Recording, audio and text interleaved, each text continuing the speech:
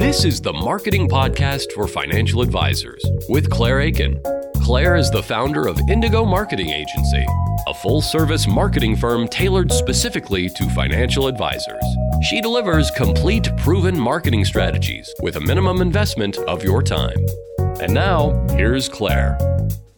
Great. Thanks so much for joining me for the Marketing Podcast for Financial Advisors. And today's guest I'm really excited about is Ron Carson of Carson Group. Now, Ron has been one of my mentors and one of my heroes for years in this industry. He's really, one of the big players in the industry, one of the most knowledgeable people, and he's done so much for advisors out there. Of course, he's an advisor himself, running his firm with almost $10 billion assets under management, 124 locations. But he's also a New York Times bestselling author with 3 books, Tested in the Trenches, Avalanche, and my personal favorite, The Sustainable Edge, which I really highly recommend to any advisors out there. It's like Tony Robbins meets, business management for financial advisors. It's an incredible read, so I recommend picking that up on Amazon. He also created a coaching platform for financial advisors, and he's coached hundreds of advisors to, maximize their potential. He also developed a marketing platform specifically for advisors, and he's one of only 2 independent financial advisors in the Barron's Hall of Fame. So I just wanted to take a moment to welcome Ron to the show today. Claire, hey, thank you. You're so sweet. I mean, we've known each other for quite a while, and you do a lot for our profession, and really honored that you invited me on your podcast today. Great. Awesome. And I just want to start out asking, personally, how is life going? What are you excited about? What are you most looking forward to personally in your life? So, I was recently I did a 100-mile mountain bike ride in Moab with some of my new partners in Salt Lake City. And they're asking about my travel schedule. And I was talking about the next 11 cities I think I was going to be in before home. And he goes, is it work or is it play? And I said, I don't know, you decide, because I can't really distinguish them anymore because I love what I do. So when you say personally, I've got a new grandson, Carson, who's a year old, who's just absolutely the light of my life. But also personally working on our ecosystem. I mean, we at Carson are already out to the fourth quarter of 2020 into the first quarter of 2021 on deliverables, on value add. We call it value beyond a doubt, for our value proposition and our partners. And that's what gets me up out of bed and super excited every day. That's awesome. Congratulations on your grandson. That's so much fun. So talk to us a little about where you think the biggest opportunities or the biggest, new things are happening in our industry, and what are you looking forward to in our industry and for advisors out there? So I think we're at a real turning point, Claire. Let me take a step back. Have you seen the most recent Cerulli numbers on advisor growth by asset category? I don't think I've seen those numbers. It is so telling, and I'll paraphrase it, and anybody out there can go get the copy of this, but and these numbers are not up for debate, but I think it plays into your topic today on acquisition, because what they did is they looked at ADVs from 5 years ago and then looked at the AUM change to the end of 18. And the numbers directionally, I didn't surprise me, but the gap shocked me. And at the far end of one extreme, they had firms that were 10 million and below in AUM. And then at the other extreme, they had firms that were 5 billion and above. And I had always heard that, and oh, by the way, over that same 5-year period, the market grew 10.68%. So that's a CAGR for the S&P 500. And we've always heard, it's easy to grow. If you have 10 million in AUM and you go to 20 million, that's easy because that's 100% gain. And to go from 5 billion to 10 billion is harder. Wouldn't you think that would be conventional wisdom, Claire? Right, yeah. Right. The numbers, the slow as you go, went up in size. The 10 million and under were going backwards quickly. in true NNA, when you stripped out market growth, they were contracting quite a bit every year. And it wasn't until you got to a billion firm that you were able to not grow, but not go back. When you strip market growth away, you were basically staying even. And the 5 billion above were growing super fast, growing. Wow. I know it is. And like I said, if someone had just said, oh, directionally, here's what's going on, I would have said, ooh, that doesn't sound possible that there's that big a difference. But it's what's going on today. And you ask, what should advisors be looking for? Really for a strong partner, because I think you're at this point where you have to decide, am I going to be disrupted or am I going to be part of the disruption? And I really believe it's that. I know there's advisors that take issue with this, but there are several things going on. I think the NNA tail is a huge one. And the reason I think advisors are struggling today is they're asked to do so many things. I mean, we started out as an advisor. I had a lady in yesterday, 96 years old. She's been a client of mine for 34 years. She gives me a hug. She tells me she loves me. She could never have had the life that they had without, us doing what we do. And I get why advisors get in it. There's like, it made my year, right? There's nothing that felt better. And I'm thinking when I started working with her and her husband, that was so simple. I'd go in, I'd sit at the kitchen table, I give them basic advice, which for them was great advice. We did a financial plan, got their estate documents done, pretty simple, charge them a traditional fee, and use product, and they're very happy. Fast forward to today is we have a very informed buying public that will pay a fee, and I hate the term fee. Let's call it an investment, because no one's paying an advisor 1% to make 1% a year less. They're making an investment in their future. They want to see value beyond a doubt. So when I say what's exciting out there is this turning point, there is massive opportunity, but there's also a lot of risk. The opportunity is this. We have 111,000 advisors that many of them do not have, most of them do not have a succession plan. And I hear people that say they do, and we've done 124 deals, and we get into them and they really don't. They don't have one that would be sustainable or their clients would stick around. So you're going to have a massive change in the marketplace with advisors. Clients are going to be in play because they don't have an executable succession plan. Combine that with the fact that some of the coolest, newest technologies are allowing us to add value beyond a doubt, whether it's getting into the banking business and disintermediating, poor cash that banks are providing, legal document production, financial cognitive testing for clients. One we're rolling out next week in Chicago at our Excel meeting is the VOR, value of the relationship, where you can actually monetize that. And so back to your original question, the opportunity for advisors that have the energy to actually want to be part of adding that kind of value, the 65% of Americans still do not trust financial services. And it's not that they don't trust you, that you're going to steal their money. They don't trust that, am I getting a return on the investment that we're making? And the holy grail that I think this technology, we just saw yesterday some AI that was demoed to my team that just blew our mind. And imagine a world where we operate, I call it the 3 dimensions of trust. The third dimension is we anticipate a client's need before they even know they have it.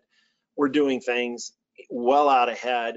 We're also experience-based behavior, where we understand what they're doing, when they're logging on, what they're looking at, what they're reading, so we can anticipate their needs. So the opportunity to really move the needle in people's lives has never been greater, and for them to be able to measure that. And that's why those big firms are growing, because they're able to build out that kind of infrastructure.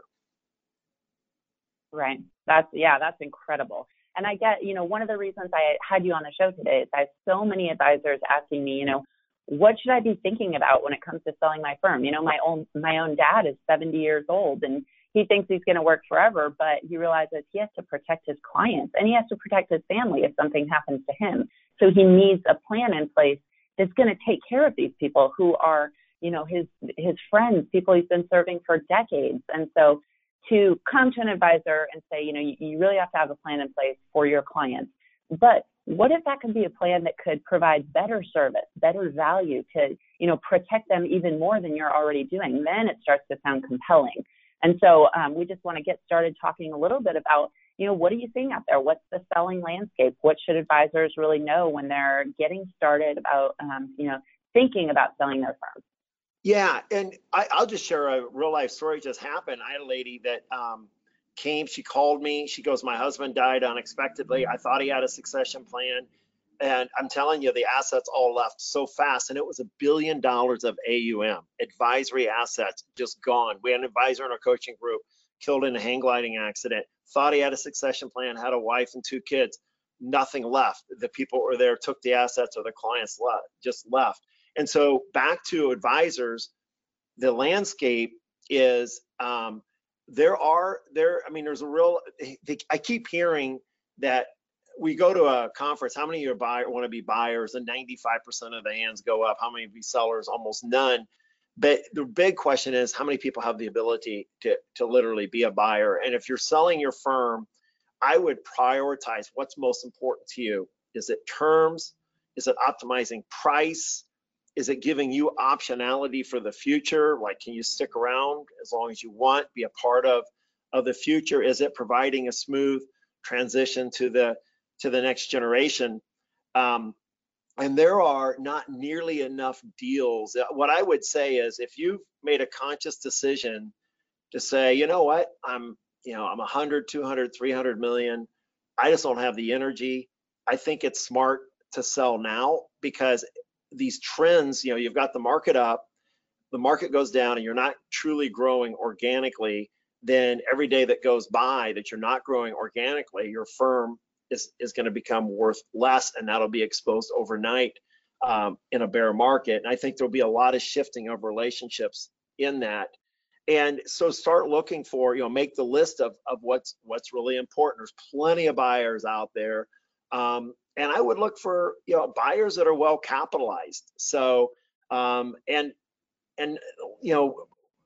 you combine, especially if you're going to stick around, is there equity that you maybe would rather have, so you can take some cash, take some equity, and be a part, of the future growth. We just announced yesterday, this was a perfect setup, a $575 million firm in Indianapolis, which is going to take on the brand, which, of Carson, but they needed succession, but they also really wanted to start growing again. Even at that level, they have been truly flatlined for the last several years.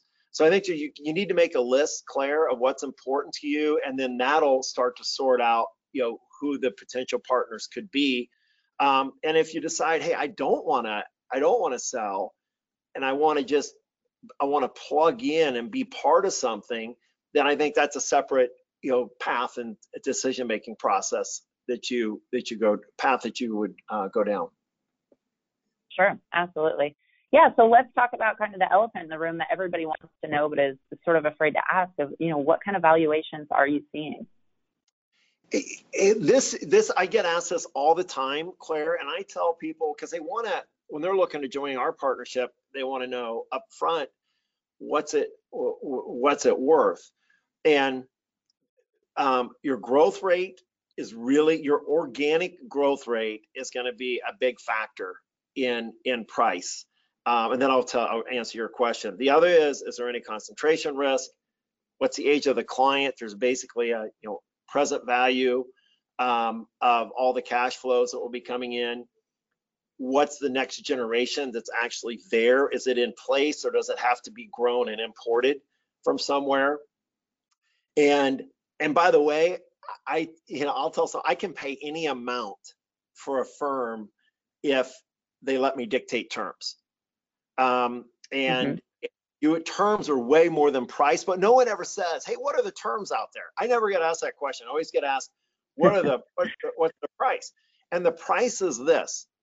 I have seen deals both from my ARIA group. I'm part of two groups that are basically M&A groups in our own deals. And then we also brought on Jason Carver, who heads up our M&A group. He came over from Focus. So he's seen thousands of deals. They range anywhere between 2 and 21 times earnings. Wow. Think of that range. It's massive. And there's so many factors that go into it. So anybody, I mean, I could give somebody an off the cuff, hey, it's 2.2 times your reoccurring, advisory AUM, but it could go a lot higher. It could go a lot lower. We're looking at a firm right now that is growing so fast organically through their lead generation system that they need us to provide advisors to them. And so, that's a whole other, so we automatically know we do an acquisition, they've got this recipe for generating lots of leads. We can afford to pay more for that because we're going to be able to plug in advisors that will dramatically increase that AUM over a short period of time. So those are all the factors that go into it when you're evaluating the price. So there's the first question I would ask is, what kind of terms do you want? And then you can start to back in. I sold a third of my firm to a private equity firm. I took a lot less consciously because I wanted 100% control, and I didn't want anybody really breathing down my neck about how I wanted to grow and develop my firm. So it was a trade-off. Right. Yeah, absolutely. That's great. Yeah, I think that, a lot of advisors just want to kind of do that calculation and ask themselves, can I get financial freedom if I were to sell my firm today? And, answer that question yes or no, and either, get better so they can get there, or, maybe keep working forever. So, so what are some of the mistakes that you see advisors, when they start doing these transactions, when they, are moving along this pipeline? What are some of the big mistakes you're seeing? Yeah, and I can give these from mine. I've made so many mistakes in this, is not getting the cultural fit right. And I cannot stress the importance of this enough.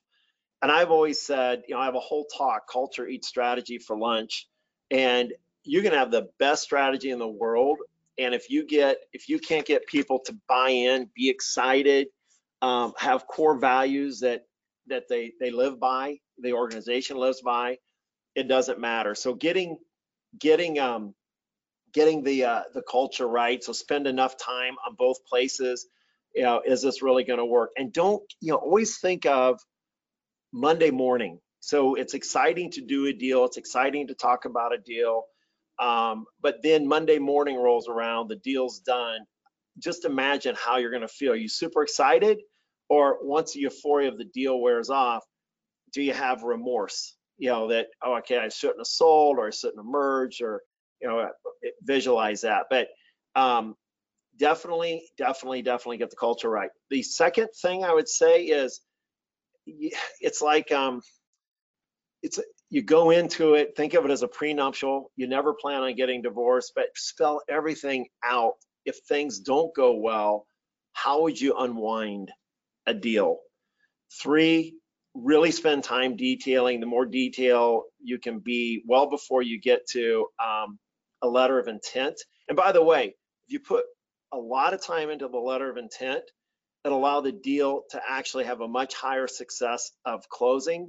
Where there's not a lot of detail in the letter of intent, the chances of actually consummating the deal, go down dramatically. I also see geographical reach, and Tibergen has some great stats on this, where he said if you're number 1 or number 2 in your market, you automatically have a gravity pull of clients, and I believe that's true. Where if you can try to dominate your area and don't get geographically spread thin. That's another mistake I made. My very first deal I did was in San Rafael, the San Francisco Bay Area. And it's taken a lot of importing our people, but it's a long distance. And now it's working fine. But when it was just Carson and Omaha, and our first deal was in San Francisco, it would have been smarter to do my first deal right here in Omaha.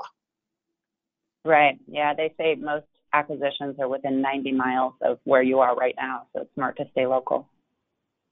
Yes. And when you're, I want to come back to, you're going into this, what's perfection look like? The things that you want out of it for you, for your family, for your stakeholders. And this is one of those where just be honest with yourself. If you say, and you don't have to show it to anybody, but if number one thing is maximizing how you do, just be honest with yourself, because that'll make a difference on how the deal's structured and who you partner with. If the most important thing is taking care of your clients, it's going to be a different partner. If the most important thing is taking care of your internal stakeholders, it might be a third partner. So I think you've got to really be clear on what it is that you want to do. I can tell you without a doubt, my 124 offices, I would trust every one of them with my clients, with my family's money in the event I died, because they all did deals based on the value proposition, taking care of internal stakeholders and clients first, not getting the highest price, but getting the highest value. We've walked away from a lot of deals where it was just about a money grab, and that's culturally not where we're going, or the partners we're trying to attract. So I think getting that right up front, Claire, it will save you a lot of heartache in the future. That's great. That's fantastic. So what about advisors, that aren't quite there yet? Maybe they're 5 years out, maybe they're 10 years out. What are the things they should be thinking about and preparing for as they, come to terms with the fact that they're not going to work forever? Should it be marketing? Should it be client service? Should it be, growing as fast as they can? What are your recommendations for those folks? There's a lot there. So I would say, first, an exercise I went through, and I recommend everybody go through this, is do an organizational chart of what your perfect business looks like. Assume you're going to stay in the business, you want to grow, and you've got a 5 or 10 year time horizon. Go through and say, hey, if I were to have the perfect business, here's the services I want to offer, here's what it would look like, and here's where I would fit in the org chart. And even if it's just you, and then you write your name in every single box, right? And it helps you start attracting really good stakeholders that share your vision. And even, I would say, hire ahead of the growth, because you'll grow into them much faster if you have these stakeholders actually on your team. If you can afford it, hire as many as you can afford, because there's never been a better time to invest in your business. Also, have a very clear career path for how they can possibly earn equity, buy into the firm. What's there? What do they need to do to economically, move up and have success? And who are your partners going to be? You cannot do it alone. Are you going to partner with a Fidelity, a TD, an LPL, Commonwealth, Raymond James, Carson, Focus, Hightower? There are a lot of different options out there for partnering, but it's going to be driven by what the value proposition and you want to offer. And then the final decision is, do I want to do it on my own, or do I want to try to plug in and because you would have different kinds of partners. Some partners are plug and play, and others, Dynasty does this, where they'll just help you go out and build the pieces. The custodians here, the record keepers here, trading is here. But not being intentional about it, Claire, you will not maximize your future value. And separate yourself so you can get away from the whirlwind and actually be thinking about your business. But make no mistake about it, there has never been a better time to prepare for all these clients that are going to be in play, and it's going to be huge. And the analogy I use, build the ark right now. We're building lots of them. We're putting our energies actually not even into growing. We're growing fast, but our energies are going into what's this ecosystem look like. I love what Jeff Bezos said. There's a great interview. It's called the Washington Economic Forum. It was October of last year. I've watched it 3 times now, and I pick something new out of it every time. But he said someone congratulated him on a fantastic quarter, and he thought to himself, that quarter was baked 3 years ago. And it totally resonated with me because things that we're delivering now, we started on 2, 3, 4 years ago. And things we'll be delivering in 2021, we're working on today. And so it does take a massive, commitment to have planning and thinking about what that looks like. That's great. Yeah, fantastic advice. So you've given us so much to work with here today. One last question, if you were meeting with an advisor who knows they have to start this process, knows they have to start looking for this solution, what is the one recommendation or the one piece of advice you could give to that advisor?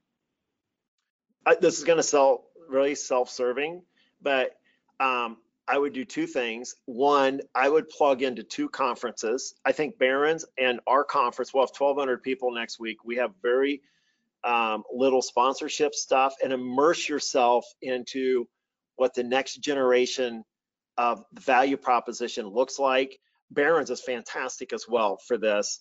And there's lots of other good conferences out there, but I mean, as far as what's coming down the road, and the other is commit 6 months and go do deep due diligence. Go out there, even if you're not gonna, you have zero desire to join somebody, understand what your competition is and what's coming at you. And you may end up doing a 180, going into it just to learn, and you may end up finding someone you may want to partner with. But I would, I'd make a list of, okay, what do I want? Who could fulfill this? And take the time to, slow down so you can speed up. Thank you so much for being on the show today, Ron. And I'm going to link to the Excel conference below. I've been to every conference in this industry, and that's one of the very best ones. And so for all the advisors out there that want to attend, you can go to the show notes, click there to learn more.